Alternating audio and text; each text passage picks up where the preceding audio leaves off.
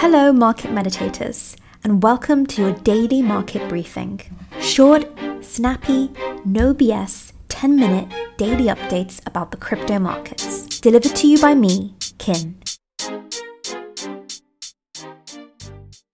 When there is this much noise in the market, and we find ourselves range-bound, pumping one day, dipping another day, it can get really confusing. I find it's best to focus on a certain key few variables that tell us a lot about the market. If you stick around until the end, I'm going to tell you about one of those variables that's just always important to watch. So when there's loads of news, loads of headlines, you can ignore them and just focus on this one data point. It will tell you much more about the markets than any headlines will. Before we go into that one data point that everyone should be watching, let's just make sure we're aware of what's going on with the markets. We find today that BTC has climbed for a third consecutive day, erasing some of the losses we saw earlier last week.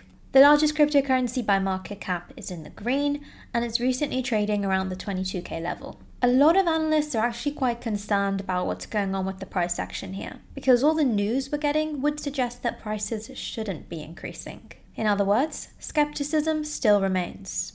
Last week on Wednesday, we did get the headline of inflation hitting a 40-year high.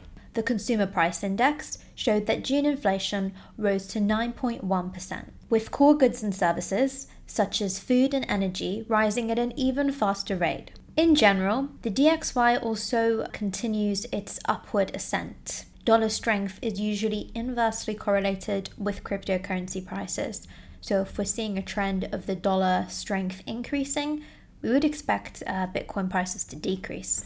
Another key indication of dollar strength was, of course, the euro-dollar parity we recently saw. Now that we've got into grips with the charts, let's just look over 5 top headlines before we get into that data point that every single person should be watching. Crypto lender Celsius Network has filed for bankruptcy as of last Wednesday. Specifically, they filed for a Chapter 11 bankruptcy, and 3 Arrows Capital filed for a Chapter 15 bankruptcy earlier this month. I warned everyone listening that it was only just the beginning with 3 Arrows Capital, and we would see more and more institutions getting into trouble as a sort of domino effect, and that's exactly what's materialized. Our latest domino is Defiance Capital. Crypto hedge fund Defiance Capital said it was materially affected and prejudiced by the liquidation of rival fund 3 Arrows Capital. In a statement published on Twitter on Friday, the Defiance CEO said he had no visibility on 3 Arrows Capital's financial statements or conditions. He became aware of solvency problems only when the news broke in June. The CEO says he is committed to taking all necessary steps to protect, preserve, and recover all assets which are and were owned in the context of DC's business. When concern about 3 Arrows Capital's solvency surfaced in June, Defiance said it was actively working to resolve this situation. Next headline before we go into the data point that every single person should seriously be watching. Russian President Vladimir Putin signed a law banning digital payments across the nation, according to a policy amendment on Thursday. The legislation prohibits the use of digital securities and utility tokens as a means of payment for goods, services, and products in Russia. Again, this is not good news. It's a setback for crypto, and still we're seeing prices increase. So overall, what's going on today is really quite strange. Ending on a positive headline, whilst there are a lot of institutions and companies struggling, there's also very many building.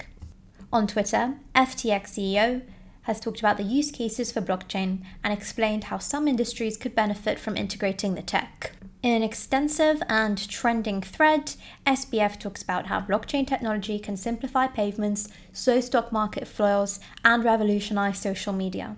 Reading threads like this, we really recognize that this short-term volatility and price action is really nothing if we compare it to the long-term, game-changing, revolutionizing effects that blockchain and cryptocurrency can have on every aspect of life. Finance, society, economics, philosophy, pretty much everything.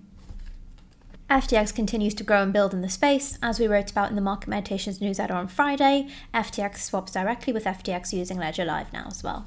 Last but not least, that key data point that everyone should watch as a bear market strategy. When it comes to economics and understanding the health of the market, consider yield curves your bread and butter. Bankers and traders use this all the time. Retail investors use it less because they think it's complicated, but it's really not. And these videos are all about giving you access to institutional data and help making it accessible for retail investors as well. Now, what you can do with the yield curve is actually very complex, but we'll start with the basics and over time we'll build up our knowledge. If we compare the current yield curve with the yield curve from a year ago, there's a lot we can learn. The yield curve from 1 year ago is more or less upward sloping. The current yield curve is a lot more flat. An upward sloping yield curve is considered normal because the market usually expects more compensation for greater risk. Longer term bonds are exposed to more risk, such as changes in interest rates and an increased exposure to potential defaults. Also, investing money for a long period of time means an investor is unable to use that money in other ways. So the investor is compensated for this time through the time value of money component of the yield. What this means is, if you're locking your money away from 10 years, there's an opportunity cost there. That's 10 years worth of investments you didn't make, opportunities you didn't take. So you would expect that the longer you're locking up your time for, the more reward or yield you're going to get in a healthy market. So the curve we had a year ago was a lot more healthy. You can tell when the economy is in trouble when the yield curve gets flat or inverted. Inverted meaning it goes from upward sloping to downward sloping. In the first instance, a flat curve demonstrates the returns on shorter and longer term investments are essentially the same. Often, this curve is seen as an economy approaches a recession because fearful investors will move their fund into lower risk options, driving up the price and lowering the overall yield. So in risky market conditions, you're just happy to put your money in what is a safe asset, like a government bond. And you're happy enough to pay for that safety that you don't need to be compensated with extra yield. So you start seeing these flat curves or these downward facing curves. So when it comes to Bitcoin moving up 5% or moving up 2% or headlines about different companies doing this and that, I really urge people to consider these headlines, to take them as a piece of evidence, but to have some indicators like these yield curves that are more important and help frame your overall view of the markets. So today, I would say we're seeing prices increase a bit, but there's not a lot of evidence to support this. And overall, if we look at metrics that really convey the state and health of the market and the economy, they still look pretty damaged and weak.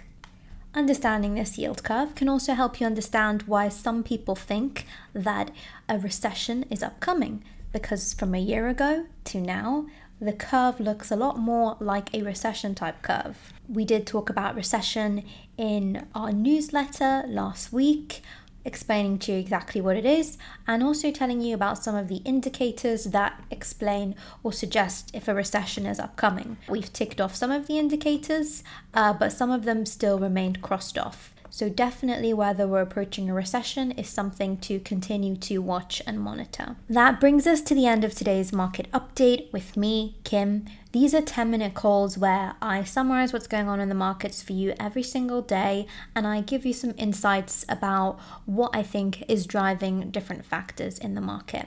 I will be back here tomorrow with more news, analysis, and insights to help you on your crypto journeys. Thank you for tuning in, and I will speak to you very soon.